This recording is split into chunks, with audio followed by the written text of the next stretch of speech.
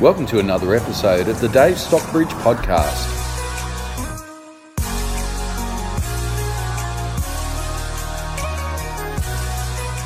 Well, the sun is shining, the birds are singing. It's Dave from Real, and thanks so much for joining me on the podcast once again, where every week I aim to bring you helpful hints and tips that I hope helps you make and save tens of thousands of dollars on your real estate journey. So regardless of whether you're buying your very first home or expanding upon your portfolio, or maybe even you're a real estate agent looking to glean some alternative information that you can apply to the benefit of your clients, well, I hope you found a home on this podcast. And you can find us wherever it is that you like to consume your content: iTunes, iHeartRadio, SoundCloud, Spotify, Google Music.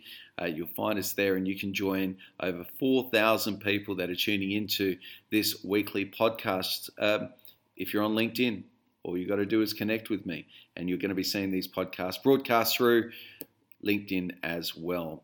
For those that are new to the podcast, every week I aim to bring you some ideas, some hints, some tips, some value around how it is that you can maximize your decisions in and around real estate. And today I'm talking about whether an agent should show a home or sell a home.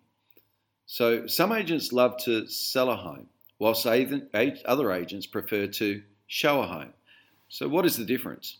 An agent that sells a home will walk a buyer through room by room. They'll point out all of the features and they'll do a whole lot of talking.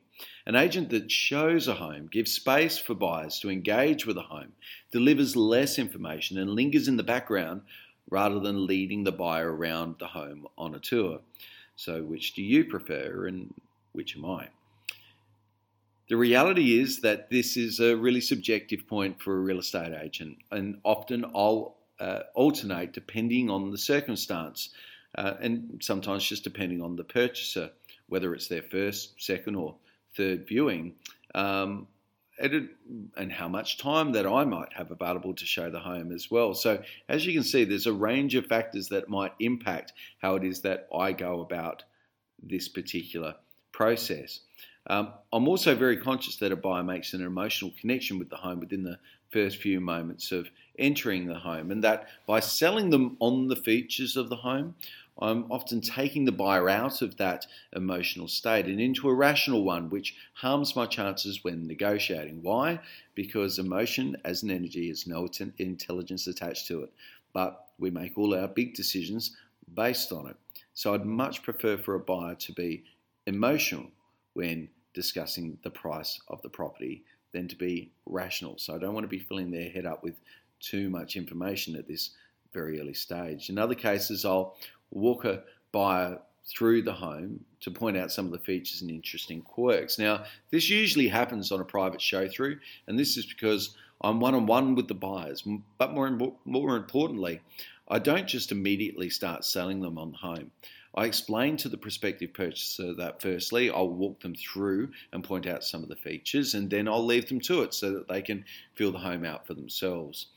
It is really important for the agent to explain to the buyer that the initial walkthrough is just that, because buyers will often want the space to discover a home for themselves. After all, the process is called house hunting for a reason. People need to find what it is they're after. They can't be talked into, after all, buying a home or anything it is that they don't like, but they can be talked into spending a whole lot more on something they do like. So as an agent, I want to get out of the way and let them find out how much it is indeed that they like the home. So my preference is to allow the buyer at an open inspection to discover the home and for me to stay out of the way. At a private viewing, you can see I've got a hybrid strategy there, whereby I'll walk the buyer through, sell them a little on the home, and then let them drink it all in for themselves. It is my experience that most buyers who make a time by appointment to view a property are far more likely to offer than those at an open inspection. And in understanding that a buyer is more likely to offer on the home, I ensure that the buyer has all the time that they need to experience the home for themselves and has all of the vital information that they need from me as the agent to make an educated and informed decision. I see less experienced agents get all of this wrong all of the time. They want to sell when the buyer just wants to experience the home in the first place. The agent gets in the way, in other words, of the buyer establishing that all-important emotional connection and, in fact, pushes the buyer away as a result. The agent is very rarely the reason why someone will buy a home, but an agent can often be the reason why a property doesn't sell. This is the difference, of course, between a good agent and a great one. As you can see, the reason why the home doesn't sell in the scenario I've painted above has nothing to do with the brand, the marketing, or pricing, but everything to do with how the agent handles the most vital part of the campaign, and that is how a buyer experiences the property and accumulates the information necessary to feel comfortable enough to make one of the biggest decisions of their lives. At Real, I spend the time with my team to ensure they handle these situations beautifully and make the most of showing a home, whilst some agents are just completely oblivious as to the importance of this particular task. There is no set way to handle a property viewing, but there are best ways of approaching this very important task that largely depend on an agent's ability to read the buyer and act accordingly. If a buyer's eye line, for instance, is waist high and above, it tends to mean that they're in a highly emotional state, and that should be the cue for the agent to keep out of the way. If a buyer's, for instance, audibly asking questions of each other like, oh, how many solar panels were there again, and was the oven gas, or whatever it might be, then that should serve as the cue for the agent to offer the information. So it's important for the agent to be omnipresent at the inspection. Now, omnipresent, from my mind, is being out of sight but within earshot, lurking in the background, ready to offer solicited information, but never overloading the buyer with too much data. Selling is less about what an agent says and more about how an agent observes and reacts. And these are less tangible skills that makes a very tangible difference to the sales result. As mentioned in my podcast and newsletter from last week, where I discussed generic agents, the ones that have little experience but have been trained to say the same things as the superstar agents say, the ones that I'm really talking about above, who are trained how to prospect and list properties rather than how to show them and how to negotiate great outcomes. And these are exactly the agents that you want to buy from, but never sell with. As discussed last week, this is because the gurus that train these agents focus on how much money, or more likely to focus on how much money that the vendor should be spending on their marketing budget and where they should be deploying those funds, rather than how an agent should be negotiating an outcome for their vendor and how to read a buyer in order to understand the necessary cues in order to generate that outcome. Last week I discussed how you can leverage these agents to your advantage, and there are several ways. One, as a buyer, you don't want to negotiate price whilst in the home, but as a buyer, you do want to offer whilst in the property, and I'll explain to you why in a moment. As a buyer, you do want to ensure that the agent knows you're interested, but never to the extent that you're prepared to, or to the extent that you're prepared to spend in order to make that home your own. Most inexperienced agents are so desperate for a sale that they'll try to negotiate with you at the home. The reason for this is because their boss is likely to ask them when they get back to the office how the open or the show through went.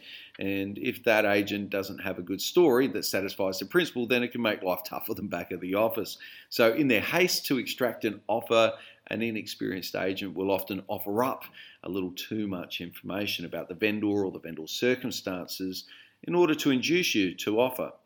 That is why I say you do want to offer, but not negotiate. This is when I suggest to a buyer to make a lowish offer. I'm not talking about a crazy offer. I'm talking about an offer where you'd be really happy if you secured the property at that price, but you know you'd be cheeky if you did so. That's a good point to start off, a nice safe spot for you to begin the negotiation process. Now that might be the bottom end of a price range. If there's a price range, or slightly thereunder. If there's a fixed price, it might be comfortably under that fixed price. But you understand what I mean when I say a lowish offer. If it's a show through, there is not likely to be too many competing offers anyway. So a buyer has time to make an offer and then go away and really think about how much you're prepared to pay and how prepared to negotiate in order to make it your own. And this is why the power of the pause is a fantastic negotiation tool that I want you to engage when making your lowish offer. So you make your lowish offer, then you pause. You don't say a word. Usually the first who speaks in this scenario, and usually it's the inexperienced agent, who can't stand the silence and resist the temptation to say anything because they think that selling is speaking, and will often offer up even more information you may find helpful in your post-show-through negotiation. They will tell you the vendor won't take the offer because they rejected another offer of X amount, or that maybe if the offer was just a little bit higher but had a quick settlement, that the vendor might consider it. Whatever the tidbit of information that the agent offers up at this stage is info that you would not have had if you had not used the power of the pause. So I suggest make your offer, pause, and in your mind understand that you're not going to negotiate a cent more than that figure that you've offered until you've left the property. You're going to do all the rest of the negotiation by the phone. Why? Because even an inexperienced agent can read your body language if you're uncomfortable or if you're squirming at a particular figure. Can't read that so easily on the phone. So protect. If your body language is communicating 70% of what you're saying, then take that out of the equation, put yourself in a position of strength to negotiate and ensure that you're doing so over the phone.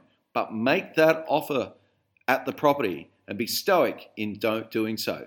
Make the offer, pause, let the uncomfortable nature of the pause expose the inexperienced agent, let them open up, let them share with you even more information in their endeavors to negotiate with you. All they'll be doing is sharing you with information that will help you negotiate against them and their vendor.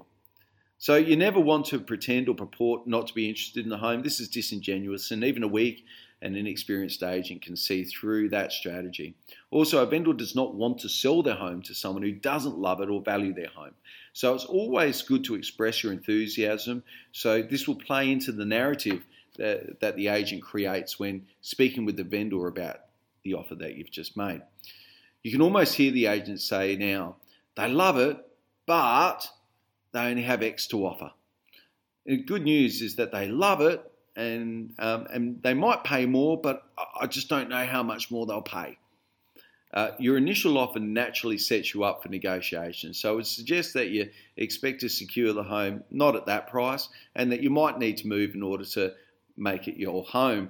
But it's a good way to set up the process to help you secure it for a better price than you would have otherwise. So there you have it. Another bunch of hints and tips that I hope helps you make and save tens of thousands of dollars on your property journey, and I look forward to bringing you more next week. I'm Dave from Real. We'll speak with you soon. Thanks for tuning in again to this episode of the Dave Stockbridge Podcast. Please follow us on Facebook or subscribe to us on iTunes, and we look forward to bringing you more next week.